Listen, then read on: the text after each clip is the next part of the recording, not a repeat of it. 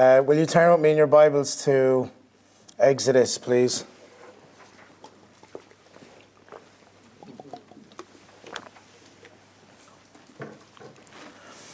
Exodus in chapter 1. You can keep your finger on chapter 7.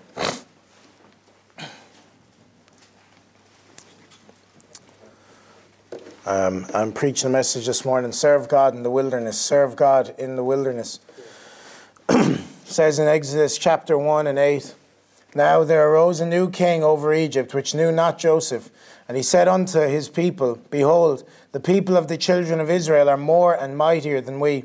Come on, let us deal wisely with them, lest they multiply, and it come to pass that when there falleth out any war, they join also unto our enemies and fight against us, and so get them up out of the land. Therefore they did set over the taskmasters to afflict them with their burdens, and they built for Pharaoh treasure cities, Pithom and Ramses. But the more they afflicted them, the more they multiplied and grew.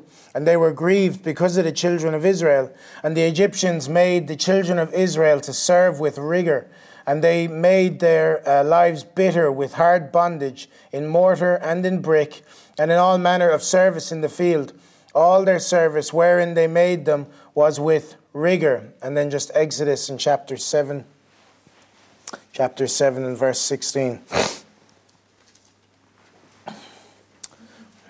And thou shalt say unto him, which is Pharaoh, The Lord God of Hebrews hath sent me unto thee, saying, Let my people go, that they may serve me in the wilderness. And behold, hitherto thou wouldest not hear. Father, Lord, we praise you, O God, and we thank you, Lord, for your goodness and graciousness upon us, O God. We thank you for this precious blood, O Father. Lord, the only way, Lord God, that, Lord, a man can stand in a pulpit and preach on your behalf, O Father, Lord, is because of that confidence, O God. Lord, because we can enter in, O Father. And Lord, I pray that you would open up our ears today, O God. Lord, help this preacher to preach, O God. And Lord God, help us to hear your word, O God. Lord, that Christ might be preached, O Father. And Lord, that we might be conformed into his image, O God. Lord, we ask you, O God, move in mighty power, O God. We ask you, O Father. Lord, have your way in Jesus' mighty and wonderful name. Lord, come down upon us here today. Amen. Amen. And it says in Exodus, you have to turn there, chapter 8:1. And the Lord spake unto Moses, Go unto Pharaoh, and say unto him, Thus saith the Lord, Let my people go, that they may serve me. We all know the Exodus story, where a new king was raised up over Egypt, which knew not Joseph. This new king began to treat the children of Israel very badly because he was afraid of them. This caused God to send a series of plagues to Egypt until Pharaoh finally decided to release them. So the reason that these Hebrews were down in Egypt in the first place was because of the children of Israel and because of Joseph, who was the ruler. But there came a point after many years that the Hebrews had multiplied and they did not remember Joseph and they did not care about Joseph. So who were they serving when they went to Egypt? They were serving this new king, Pharaoh. And that's why God went with those plagues. And that's why God sent Moses to this Pharaoh to let him go. Why? So that they might serve God himself. You see, God desired that the people of Israel, or the people of God, would be entirely devoted to serving him. Not that they would be working for the taskmasters of this world, but that they would be entirely devoted to serving him. Up until this point, they were serving Pharaoh. It says in Exodus 11, Therefore did they set over them taskmasters, Exodus 8:11. Therefore did they set over them taskmasters to afflict them with their burdens. You see, this Egypt is a type of us outside of Christ. This is a type of the sins that so easily beset the church. This is a type of people walking outside of God's perfect will for your life. You see, we were once serving the devil, and he sent his taskmasters to afflict us. Drug addictions, religious systems, worldly distractions, lusts of other things, all the things that encapsulated our desires and our thoughts and our time and our energy was given to us by the devil. You know, it's often said, people might say that we're all God's children. You know, I've heard sinners say that a number of times. But Jesus said, you are of your father, the devil. And it is the devil who sends these taskmasters. It was the devil who was moving us. It was the devil who had us go through all of these religious rites and rituals and paying monies to statues and idols and drug dealers and all of these things. Every single one of us has a testimony of having once been in Egypt and then having left. It says the Egyptians made the children of Israel serve with rigor. This word rigor comes from the Latin word, which is the same rigor, and it means stiffness. So he served them with stiffness, severe strictness.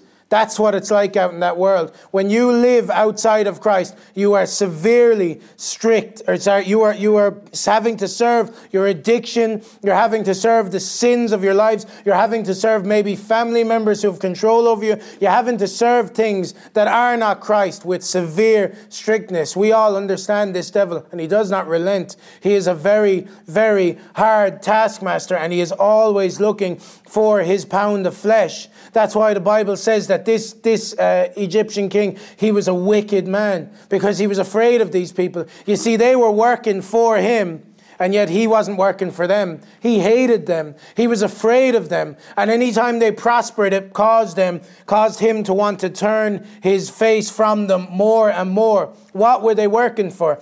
It says, not only did he make their lives bitter with hard bondage, but they built for Pharaoh treasure cities called Pithom and Ramses. Well, what are these treasured cities? I believe that these treasured cities are the things that we did not want to leave while we were in that world. The things that we spent so long building up and so long working upon, and the things that we are so slow to relinquish for the will and the purpose of God. You see, we have friends, they were, certain degrees of Freemasonry. They worked years to get there. I had a band that I was in, that I absolutely loved, worked years to get there. We were just about kind of getting to a place where we wanted to go, and God said, so far and no further. You see, we build up these treasured cities and people don't want to leave them. Everyone has Ramses and Pithoms in their lives, and they can look at them and they can say, I worked on that and I built on that. And they care more about the work of their hands than the plan and the purpose of God. You see, God had something better for these Hebrews than these treasured cities. What treasured cities means is cities where things were stored up. If you look up that word treasure, is elsewhere described as to store or storehouses. So this is where their lives were. Does it not say in the Bible, where your treasure lies, there also will be your heart? That's where your heart is. Where were their hearts? With these treasured cities. This is the thing they worked. It's Stockholm Syndrome. They had these hard taskmasters. They worked on these cities for Pharaoh, but they weren't their cities. All the things that you work on that are outside of Christ, they're not your city.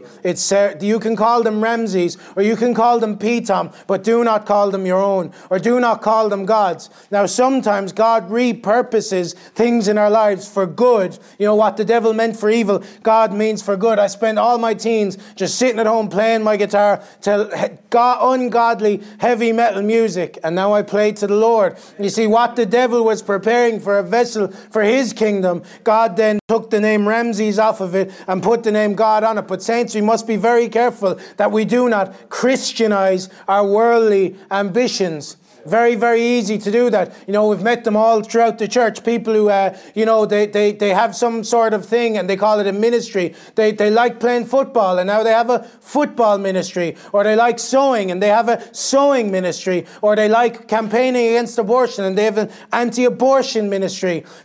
People just take their own ambitions, their own treasured cities, and then they try to get God to stamp his name and seal of approval on them. And saints, we must be very careful. God isn't going to repurpose that thing until you've gone through the Red Sea, and that you've come out the other side. You see, he works in our hearts. He doesn't want us to have love for something that is not within us. Look at Lot's wife. What did she do? She looked back. She looked back on that city, Sodom. She looked back, and what happened? She turned into a pillar of salt, turned into a monument, something there for passers-by to remember that this woman tried to hold on to her life. Just after Jesus remembers Lot's wife, he says, whosoever shall seek to save his life shall lose it, and whosoever shall lose his life shall preserve it.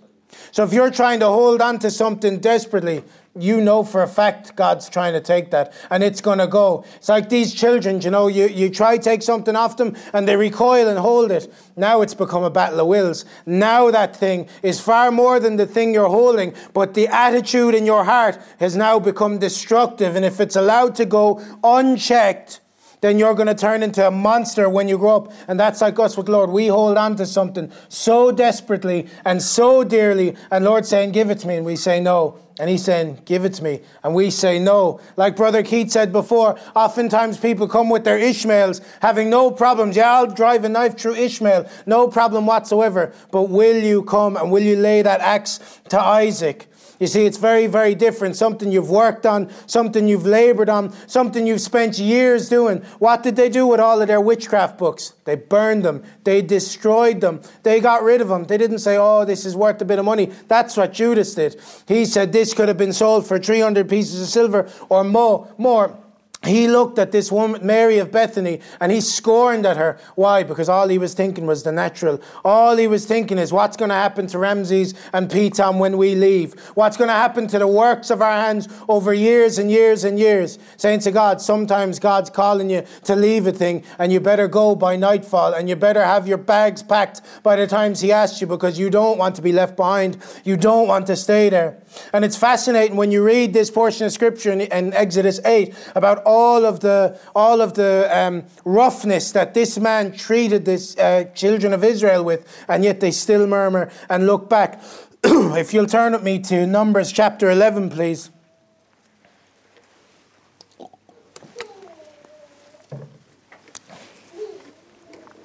It says, and the mixed multitude, Numbers chapter 11, verse 4.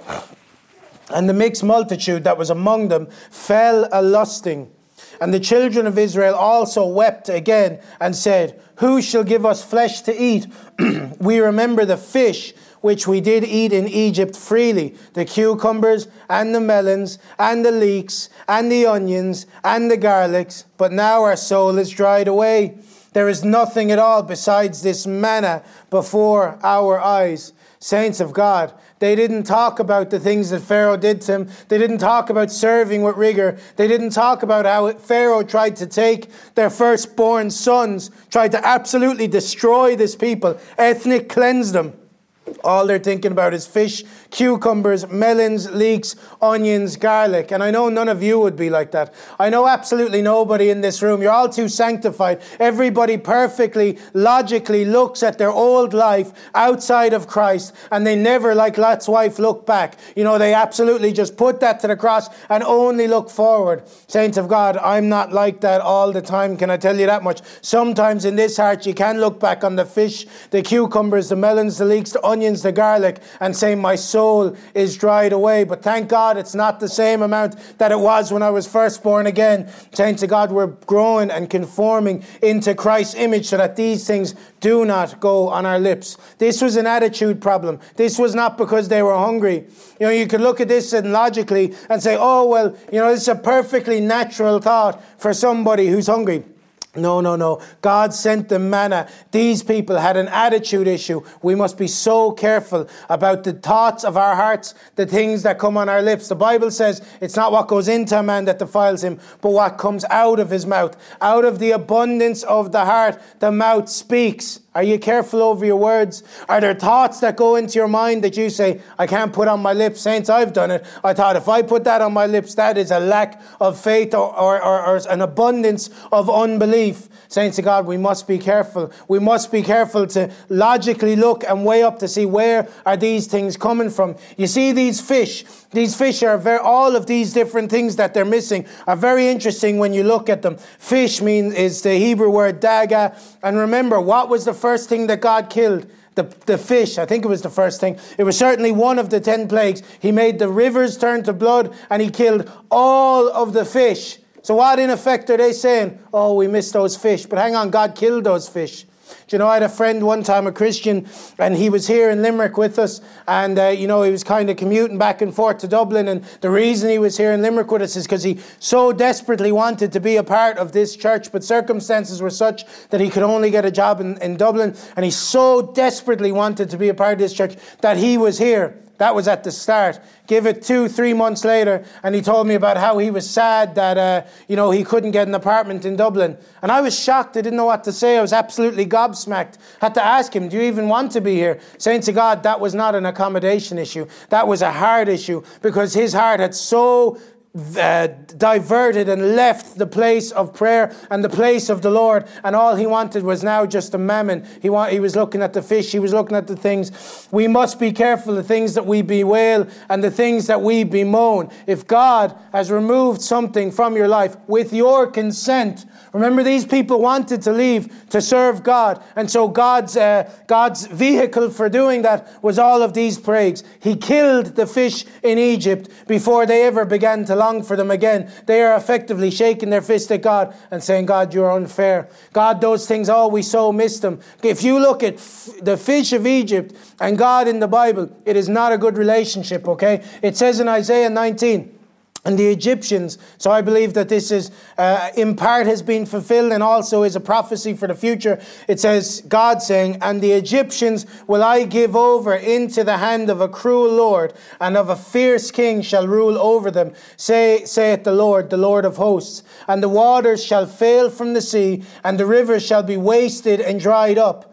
And then the fishes also shall mourn, and the fishers also shall mourn, and all they that cast angle into the brook shall lament, and they that spread nets upon the waters shall languish. Moreover, they that work in fine flax and they that weave networks shall be confounded, and they shall be broken in their purposes, all that make sluices and ponds for fish. So God is, in this prophecy, sending a judgment unto Egypt, and he's saying anybody that makes a sluice, which is kind of like a dam or a pond for fish, that they are going to be broken in their purposes. This tells me something about the fish of Egypt. I believe it speaks of the opulence of the area. We all know, we learned it in school, in primary school, the longest river in the world, where is it? It's the River Nile in Egypt, and it serves all of Egypt, serves all of Sudan. I think it might even go into Ethiopia. It's a huge river, I'm sure, teeming with fish. And so they look back on the fish of Egypt. That is the opulence of Egypt. And so God comes against that at times. Saints, I have seen in lives, and even in my own life, where God has taken something from us, and what do we start making? Ponds and sluices to try cultivate the very thing that God himself has taken from us. And that's a losing battle. You know, if God has taken something from you, you best leave it and not go back after it. Remember Lot's wife. It is all too easy for us to look back, and I mean things where we have freely given of something. I do not believe that anybody can enter into the kingdom without first being entirely unencumbered with the things of this world. I did not get born again until I was willing to say, Lord, no matter what. Lord, when you take everything from me, Lord, it's like it says the camel, he cannot get through the eye of a needle. A rich man going to heaven is easier than a camel going through the eye of the needle. That eye of the needle was a little entrance. It was a public doorway that was open, that only a man or a camel on its knees could fit through, that it was done in the evening for protection of the city. What did it mean? That camel had to be unencumbered. They had to get rid of all of that bounty, all of the things he collect, and that camel had to go through on his knees. God's saying a rich person is going to get into the kingdom. It's going to be on his knees. It's going to be unencumbered. And I'm not saying that everybody like that rich young ruler has to sell all that they have and follow God. But if you're not born again and there's something in your heart saying to God, you can leave it before the Lord himself. You can vanquish all of those things, because all it's going to be is a city in Egypt. All it's going to be is a monument to your destruction. It's going to testify against you when you take account someday of all of these things. But you can have that forgiveness. You can have that freedom. You know, I so often remember feeling like I had just a small, tiny piece of my heart kept back for myself. And that's why I wouldn't get saved. I wanted God to change me, and then I would be a Christian. Whereas God was waiting to see how serious I really was. The Bible says that if you search me with all your heart, there you will find me. And I wasn't willing to search him with all my heart. You have to give all of your heart, everything.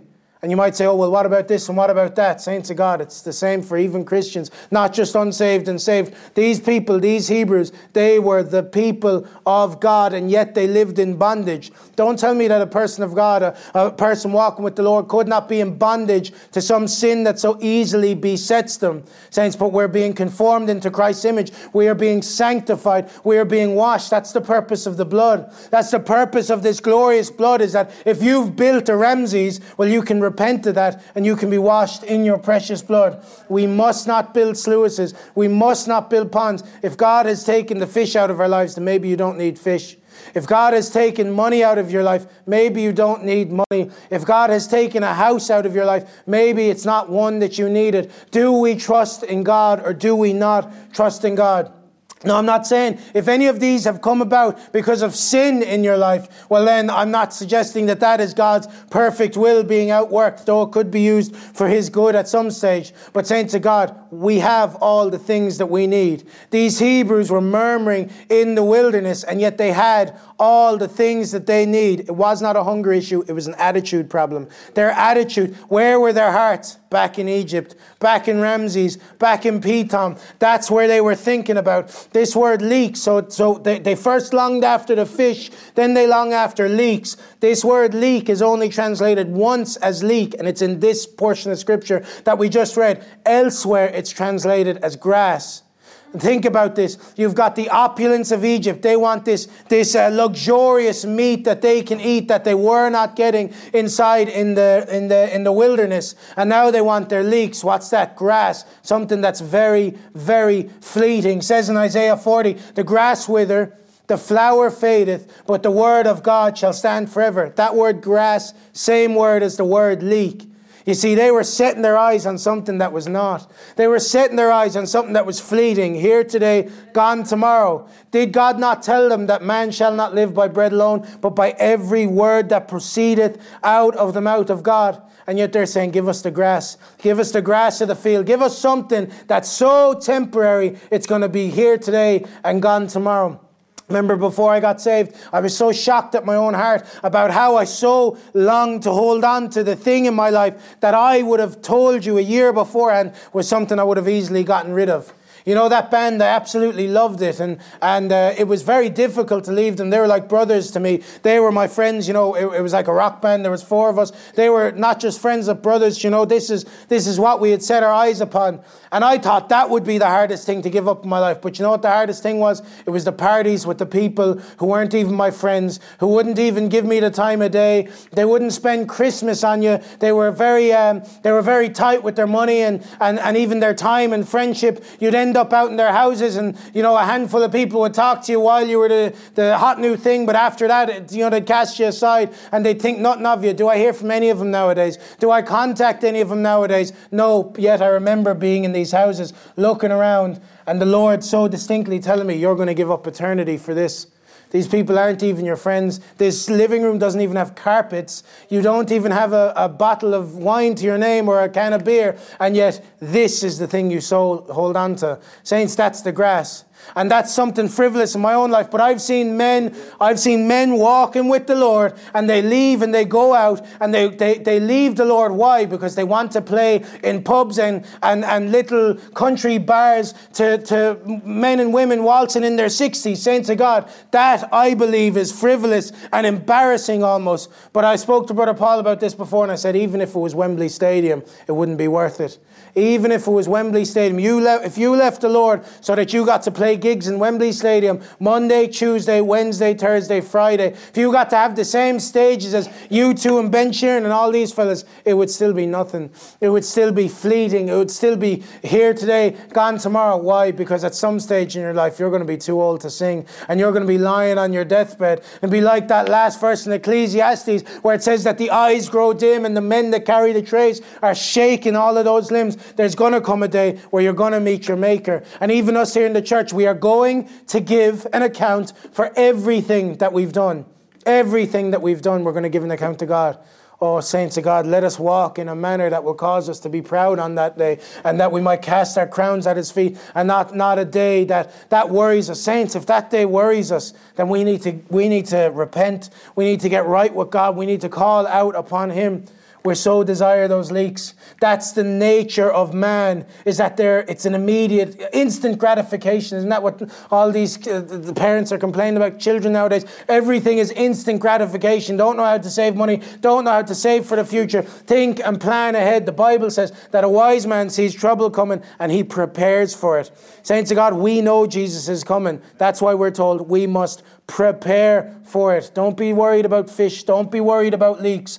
And then the other 4 things that they pine after are cucumbers, melons, onions, and garlics. Do you know that these words are nowhere else in the Bible? They're only here. Only in this portion of Scripture do you find these 4 things. What does that tell me? They're looking for a characteristic of Egypt that they miss. You're not going to find, they're the Egyptian cucumbers. They're the Egyptian melons. Oh, Egypt did it best. Oh, much better than this manna. They're looking back on something of Egypt that only Egypt can provide. It's sinful. It's wrong. Do you know, oftentimes we play this kind of dance. We see how close we can get to the world without actually falling into the world. You know, it's like, I've seen children playing with concrete. You know, they come right up to the edge and then you're worried, just one sneeze and that's it. They fall in and their footprints are all over the concrete. And saints of God, it's like that. You see someone walking with the Lord for a while and then out of nowhere they just drop off the edge of the earth. Say, where are they gone?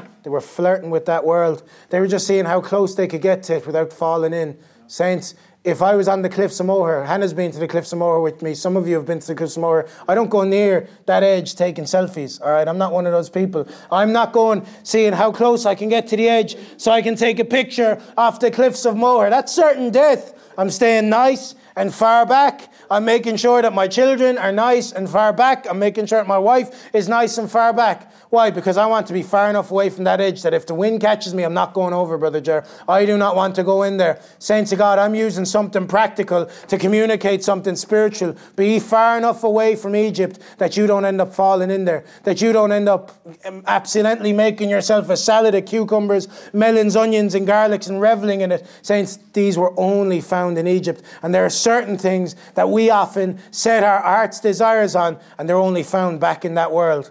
And we try as best as we can to marry them with the Lord. We try as best as we can to take things that are birthed from sinful attitudes and try bring them into the church. Saints, we must be very careful about what we bring in. We must be very careful about what we approach, what we allow into our lives, how we live our lives. Acknowledge Him in all your ways, and He will direct your path. You see, it's fascinating that they never, ever remember the bad things. They never, ever remember the bad things. They do not remember how the king, with all this nice food, tried to kill their sons. Not once. No one ever once says, oh, do you remember how he tried to kill little Jimmy and that there are sons alive just because those Hebrew women, those Hebrew midwives would not actually do it. And yet they don't think about that. And on a side note, you often hear the people in the world say that, oh, God is such a maniacal ruler because He killed the firstborn children in Egypt. No, hang on. He's given Pharaoh a taste of his own medicine. Pharaoh, long before God ever took away their firstborn children, their firstborn sons, was attempting to do the same to the Hebrews. He got met with his own medicine. The Bible says, be careful how you judge. Every single person in this room should be careful how you judge, because the measure that you judge with is how you're going to be judged with. In the Bible, how it describes that, it talks, it gives the picture of like, selling spices or whatever. If you ever went to a market where they didn't have electric scales, they would use weights. So you might have a lead weight that's 1 kilo, 500 grams, and such and such. So if someone wanted to buy a kilo of cumin, they would put the kilo weight on the balancing weight, and they would put the cumin on the other, and once they balance, then you know that is 1 kilo. Jesus is using something practical to communicate something spiritual. He says the weights that you measure with are going to be measured back onto you. So if you're a sneaky, cruel salesman, an extortioner, and your kilogram weight is only 900 grams, well then you're going to get shortchanged yourself someday. You see, this is how God works. The stick that you use to judge someone is going to be turned back on you. You better make sure that you are free in that day, in that any time you judge someone, make sure you're more careful. Make sure you're judging the way you want to be judged. What did Jesus say? Treat thy neighbor as thyself. Love thy neighbor as thyself. They do not remember Pharaoh trying to kill their sons. They do not remember the taskmasters who afflicted them with burdens or the rigorous servitude. They do not remember how the Egyptians made their life bitter with hard bondage. Think about a bitter life. You ever met someone who lives in bitterness? Bible says bitterness is rottenness of the bones. Bitter means they wake up in the morning, they say, not today, not again, not more bricks, not more mortar, not more whippings. Their lives were bitter with hard bondage. What does it mean that they served with rigor, with stiffness? Have you ever worked with a boss who was just on top of you every 2 seconds, nothing you could do was ever good enough, or if you did something, you did it wrong, they did it for you again, or they might make you stay late, or whatever it might be. Those bosses wouldn't get a look in on how Pharaoh treated them with rigor, didn't give them an inch. I bet they never got a day off. I'd say they probably died. I'm sure some died in service to him, building up these treasured cities, but he served them with rigor, and yet they don't remember that. They remember things that they should never be thinking about in the first place. If you're sitting down at home and you're doing this thing where you're thinking about, oh, what life was like before, and oh, imagine how much money I'd have if I didn't have to pay a tithe, and oh, how much money I'd have if I didn't give to that missionary, and you're all too sanctified to get those thoughts, so nobody's giving me an amen there. But that's a sinful thing to do, to go with your mind and just start thinking and thinking and thinking and thinking. Oh, what about those onions? What about those leeks? Oh, life was kind of nice like that. Oh, that was a nice way to live. Oh, that was a nice person that I used to hang out with. Wonder what they're doing with nowadays. Saints of God, I'm not saying all reminiscing is bad, but there is some of it that is bad. Sometimes I've met with old friends and we might have reminisced, and I never preach the gospel. I walk away from that with my head between my hands, my heart in my shoes. Why? Because that was wrong. Because you're glorifying something there that should never be glorified. These cucumbers, these melons, these were laced with bitter bondage, and yet they're thinking about them. How dare they? How dare they look back on Egypt and think about all the good things that came from it? The Bible says that in my flesh is no good thing. So how could you ever look back on your whole life outside of Christ and think there's anything worthy of praise or commendation in it? Because there is not. There is not. Why? Because it's all painted black. It's all laced with bitterness. It's all about hard bondage. And we never, ever weigh up the two things side by side. We do not judge properly and appropriately. We're so slow to remember the awfulness of Egypt, so quick to forget the marvelous things that he does. The Bible says that God does marvelous things. Turn with me in Psalm 78, please.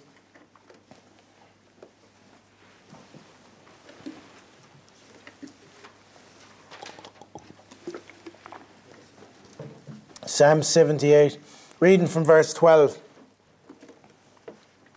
Listen carefully. Marvelous things did he in the sight of their fathers, in the land of Egypt, in the field of Zoan.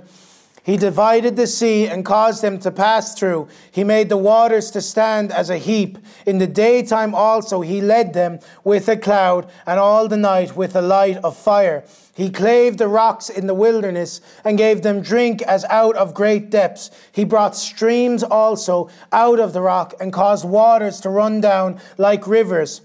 And they sinned yet more against him by provoking the Most High in the wilderness. And they tempted God in their hearts by asking meat for their lusts.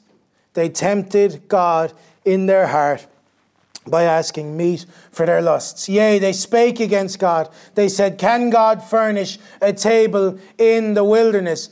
These are not honest desires that they have. When they look back and say, oh, we missed this, we're only hungry. That's why we're laying these charges at your feet, God. No, they miss something of Egypt. They miss something of that bondage. They miss something of being there. Marvelous things that he done. Remember, they're making these claims. They're complaining about all these things after they have walked through the Red Sea. They've literally walked on dry land through a sea that should never ever have been walked upon. The armies of Pharaoh have been crushed behind them, and yet all they're thinking about is, oh, I'd love a melon Oh, I'd love a garlic. I'd love an onion. This is the frivolity of the human mind. This is how stupid we are, saints of God, sometimes when we think about these things. I know often in my life, in my Christian life, particularly in the early years, you'd look back and you'd see your mates. I remember it was very difficult when all my friends graduated because I had not gone back to college, as many of you will know, because I wanted to serve God. Now, I didn't serve God in full-time ministry. I served Him in a call center because that call center would allow me to worship the Lord. I was able to get shift swaps and I was able to come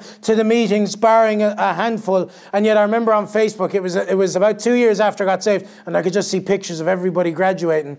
And I did not think that it would affect me as much. I'm not the type of person that, that would kind of look on someone else with longing. I'm happy with my life. Like, I didn't think it would affect me, but saints of God, it really did. I remember looking and thinking, man, you're in this call center. They've all graduated. If you weren't walking with the Lord, you could have gone back to college and your life could have been so much different and so much better. And saints of God, that was hard. That was very, very difficult for me. But I'm not looking at the taskmaster. I had long dropped out of college ever before I had gotten saved, and I was too much of a drug addict. Brother Jerry knows all about this, to ever have been able to do something important like that. God only knows where I would have been had I not got saved, but that's not the thought I'm having when I'm looking at everybody in their graduation gowns in UL firing their hats into the sky or whatever. Those are not the thoughts. The devil was using that to leverage against me, to say, look back at Egypt. Oh, look at those garlics. The cucumbers, melons, onion, garlic. Those are only things that you could have got. It's like saying this is a missed opportunity. It's like the devil coming in and saying those cucumbers, those melons, those onions, those garlics, they can only be gotten in Egypt. You don't live there anymore, and that's never going to happen again. And this flesh, what does it feel? A strange sense of loss. Saints of God, those senses should certainly convict us. They should make us feel, convict us and push us towards godliness. We should remember God's marvelous things. That's what the psalmist says. In those times, I'm not thinking about how I only have a full-time job because God saved me, because I'm not smoking weed every single day of my life, and I'm not going out and spending all my money on drugs on the weekends. I only am able to hold down a full-time job and work with people because I am a Christian. The only reason these people could think about onions and leeks and all those things is because God delivered them, and yet they turn around and they throw it in God's face and they abuse Him. Saints of God, we must not have those things. If we catch ourselves playing these mind games or tempting God in our hearts, we must put that to the cross. That's something that needs repenting of. That's not something that is allowable or something that should be allowed to move on. We must think about how hard it was, the taskmaster. Remember Sister Mary telling me one time, walking past the Catholic Church, wanted to go in, wanted to say a prayer and light a candle. She didn't have any money. Couldn't go in. God wasn't able to listen to her. She didn't have any money to pay that taskmaster. Saints, don't tell me that he's not a hard taskmaster out there. Don't tell me that devil does not have people in hard bondage. The devil tries to romanticize things for you. He tries to show you that, you weren't really that bad. Or if it's not the devil, it's certainly your mothers. All your mothers tell you that you weren't that bad, depending on who your mother is. Before you were born again, saints of God, but you were. In you was no good thing whatsoever. When the devil came to Adam and Eve, he didn't try to communicate to them and tell them what was they were going to lose. He says what they're going to gain. Oh, you're going to be like God. You're going to have this fresh, new perspective on life. Maybe a fresh, new perspective on life is not what you need right now. Maybe you need to narrow your focus and perspective on life. We live in an age of information where we can go, think about this, we can go online, we can communicate with people all over the world, free of charge, at an instant. I can see pictures from countries I wouldn't have even known existed had I lived 60 years ago. We have this great broad view because the devil's trying to make this world broad and then make this church broad. Oftentimes people say about, you need to think about more than the Bible. I want your answer. I spent 21 years of my life giving my answer, and they were always wrong. Everything I ever put my hand to turned to dust. Every Ramses or Piton I built, I thought maybe they were nice, but they were nothing in comparison to what God can build and what God can do. And we must always keep that at the forefront of our mind. We must always consider that in Egypt was no good thing. We must consider that, yes, there might be things like the foods that these people were so longed after, but it doesn't even touch the sides when you look at the viciousness of what that devil's like. Saints of God, you all have testimonies. You all know about how difficult it was. The reason you're sitting here is because you looked at Pharaoh and you said, I don't want to serve him any longer. I want to serve God in the wilderness. And no matter what that means. And this is the point I'm getting to in my message. The Bible says that Moses went to Pharaoh and he said, the Lord God of Hebrews hath sent me unto thee, saying, let my people go, that they may serve me in the wilderness. You know, the Hebrews, they were very, very upset. They were getting upset with the lot that they were given. You know, they said, we didn't sign up for this. Oh, did you bring us out into the wilderness to die? We're going to die in unmarked graves because of you, Moses. You brought us out here to starve and we have no meat for our children. And yet, this is what they had signed up for. Moses always said from the beginning, you're going to serve him in the wilderness.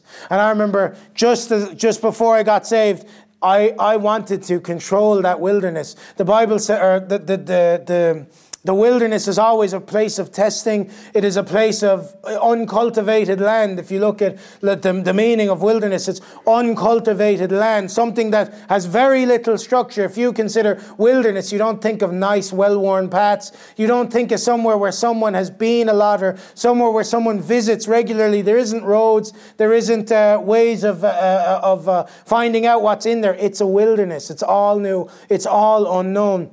And yet that's where God ordained that his people would serve him, was in the wilderness. And so it's okay if you do get thoughts and sometimes not sure why it is God has you serving in this level of confusion. But that's how God intended it. And I remember weighing up things, and over months and months and months and months before I ever got saved, I was going to meetings. I used to watch sermons online. I was very sincere. I told many of you before, I used to preach to people while I was at house parties, telling them that Jesus could change them, even though I was not right with the Lord myself. And yet, what I was so afraid of was that wilderness. Because at least in Egypt, it was known. It was the devil you know. You hear that. The devil you know is better than the devil you don't know. It's a phrase. But at least I knew how things were in Egypt. I knew that, okay, it's a hard taskmaster, but it's not as scary as giving your life over to someone else. Because that's what you do. That's what Christianity is. It's not coming to church on a Sunday or on a Wednesday. It's not doing whatever it is you want and then adding a little Jesus into your life. That's how sinners think about this stuff. That's how other religious systems treat their God. They live their own lives and then they just add a little of their God onto it, like a rugby jersey. You know, this is the team that they play for. But that's not what Jesus called us to. Jesus said, take up your cross and follow me. He says, whosoever shall save his life shall lose it, and whosoever shall lose his life shall preserve it. Losing your life is a very scary thing. Nobody wants to die. This flesh certainly does not want to die. Flesh does not want to get up on that cross and be nailed to it. And you do not get born again. You do not come in until you come to that point. I certainly did not. And many people that I've spoken to have testified they didn't get to that point, or they didn't get saved until they got to that point, because up until a stage they were just holding back some for themselves, just holding back a little bit of their hearts. It'd be like if a married man said to his wife, I'm going to be your husband for 6 days of the week, but Sunday I'm going to just do whatever I want. And that could involve other ladies, or that could involve going to the pub with the lads, or could involve going on hiking.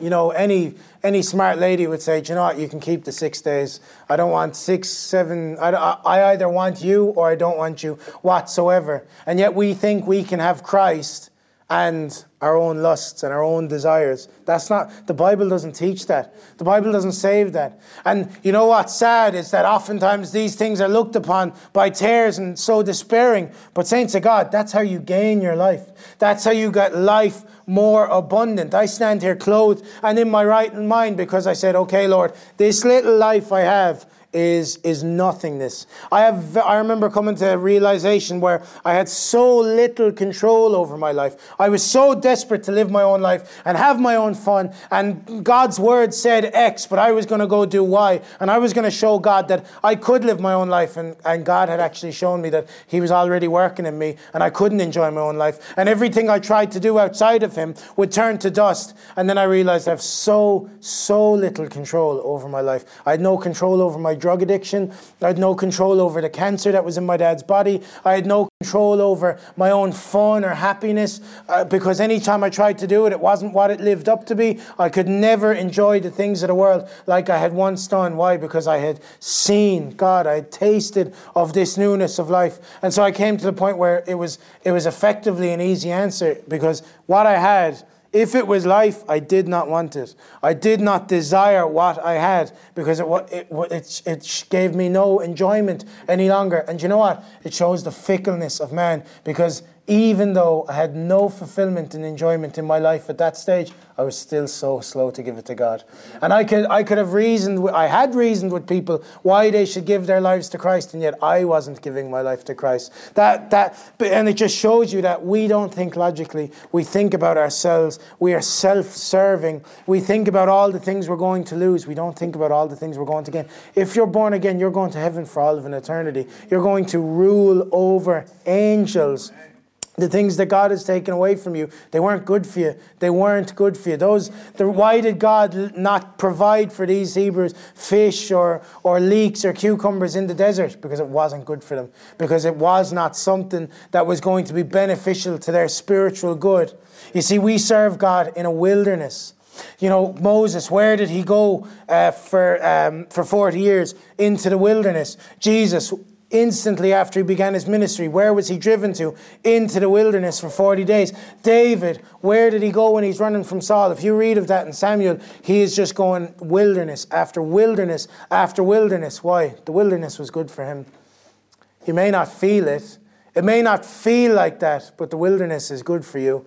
That state of confusion is good for you. Keith said something when he was preaching in London recently, and he said, you know, one of Job's biggest trials is he never told him why. Just told him that he did. But he never told him why. All of those things. And that's an aspect of wilderness, is that, you know, all of us, if we can make sense of something, it's easier to handle. What if we can never make sense of something? Are you going to curse God and die? Are you going to cry that Egypt was actually better than this unknown confusion? Are you going to cry about that? I hope not, saints of God. I absolutely hope not. Because serving God in the wilderness is far better than serving Pharaoh in Egypt. We have to remember how bad it was there. It says in the Psalms that he took us out of a horrible pit, out of that miry clay. Miry clay, if you ever held it, it's sticky, it's horrible, it gets on everything. And if you're in a pit and the sides are miry, you're not climbing out. No way, because every time you try to get, it's just going to slip. You're just going to fall back. You're just going to get stuck. And that's what life is like outside of Christ, isn't it? That's what it's like when I remember so many times trying to give up smoking and I just couldn't. You know, I remember the damage I was doing to my family with my drug addictions, and I remember what that was like, and yet there was nothing I could do about it. Remember, you know, telling family members I'd meet them and, you know, not showing up because I was a drug addict. Didn't think I was a drug addict. I didn't think I was that bad. And so often we don't think that, you know. We think our lives outside of Christ, that we're okay, or before we get saved, we think, yeah, we're not too bad, we're nice enough people. Or the amount of people I've met on the streets that you ask them, are you a good person? Yeah, I'm good enough. Yeah, I'm good enough. And they don't realize why, because they're not holding their lives up to that lamp. They're not holding their lives up to the Word of God. They're not realizing and understanding really they're bad people serving a bad taskmaster. And saints of God, I'm closing with this. We have to serve somebody. We absolutely have to serve somebody. You don't have a choice in this. You're either going to serve the devil or you're going to serve God. And I'm not just talking about being out. I'm not saying that once you leave Egypt and pass through the river, it's all plain sailing. That scripture I read out to you from Numbers, that's after they have left. That's after they've passed through the Red Sea. Their hearts are still in Egypt. They're still serving Pharaoh with what? Their hearts. You better make sure that you're not serving Pharaoh with your heart. You better make sure that you're careful in how you allow your mind to run, the things that you do, the decisions that you make, where you go, who you spend your time with, who you desire to spend your time with. You know, it's different if a husband and his wife and they're thinking about is somebody else. Oh, that's awful. That's terrible. That would be absolutely brutal. And yet we do that with the Lord. We often think about things that aren't Him, and we have no problems with that whatsoever. You know, it doesn't seem to bother us sometimes. We just like to go off and it's like a child scurrying away with their piece of chocolate. You know, we think, oh, nobody knows. And yet it says in Psalms that that they tempted God in their heart by asking for meat with their lust, not just with their mouths, here in their hearts. Because out of the abundance of the heart, the mouth speaks. And so Jesus said, if you're a murderer, if you have hatred in your heart for someone, then you're a murderer. Why? Because you've done it in your heart. What he's saying there is, if you could do it and get away with it, you would. That's what he's saying. Same with them adulterers. They come to Jesus tempting him and they say, oh, good master, what about divorce? And they start trying to make up all of these reasons as to why divorce could possibly be okay. And he calls them adulterers. It took me a long time to fully understand that. And now I understand it. It's because they didn't want to be married to their wives any longer. It's actually, they were trying to make up reasons why they could divorce their wives when really they just wanted to fornicate with somebody else. That was it. That's what Jesus gets to the heart of the matter. The religious zealots try to doctor this up and dress it up in whatever way they possibly can. But Jesus is very good at getting to the heart of something. And he says, you're an adulterer at heart because you don't even desire to see, to remain with that wife for the rest of your life. That's what they were like. Because where was it? It started in the heart. This is where it began. It started in their hearts. And so Jesus calls them adulterers. Why? Because if they could have gotten away with it, they would have. If someone could have waved a magic wand and said, you can do this act and nobody will know. And they would have done it. Why? Because it's done here first. Everything first begins in the heart and then it begins in our actions. Nothing you've ever done has ever not come forth out of our heart first. We have to serve somebody. We're either serving the devil or the Lord. We're either sowing to the flesh or sowing to the spirit. You might say that you're doing nothing. Oh, I'm not longing after Egypt. But if you're not running after the Lord, then you're serving the devil. You're under hard bondage. You're serving with rigor. You're not just going to serve. You're going to serve with rigor. The devil doesn't want somebody to serve half-heartedly. He's like God. He wants full worship. He wants all of you. And he's not going to end until he has you full and in completeness working for him. And that's as a saved child of God.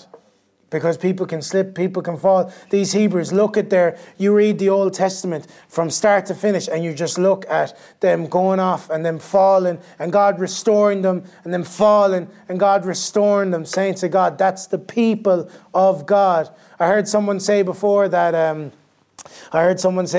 wise and foolish virgins, a well-known preacher in this country, a very good pastor, although I wouldn't necessarily call him good, preached in very well-known pulpits, and he's standing in a very well-known pulpit and he's saying the wise and the foolish virgins. Oh, people say that's Christians and that's Christians who are asleep and Christians are awake. No. That's the Jews and the Christians. So he basically said, he actually said in the message that, oh, they were asleep. Nothing wrong with being asleep. Sleep is an absolutely natural state of being. Nothing wrong with that. Saints, I know a man that does not want to live properly for the Lord. If that's what the pastor is preaching, what is he doing at home? What is his life like? What are the thoughts of his heart like? What are that congregation? He's serving a different God to me. He serves a different man to whom I'm serving. We're serving the living God, and that man was serving Pharaoh. There are people in the church, tares, that serve Pharaoh, that are serving Egypt. I said that if you do nothing, that's the same as serving Pharaoh. If you ask any gardener, how do you grow weeds? It doesn't take a lot of skill, does it? You just leave it. If you leave your garden, ask Brother Joe, you leave your garden and you just leave it to do whatever it wants, weeds are going to pop up absolutely everywhere. But if you want to make a garden nice, if you want to make it look good, it must be cultivated.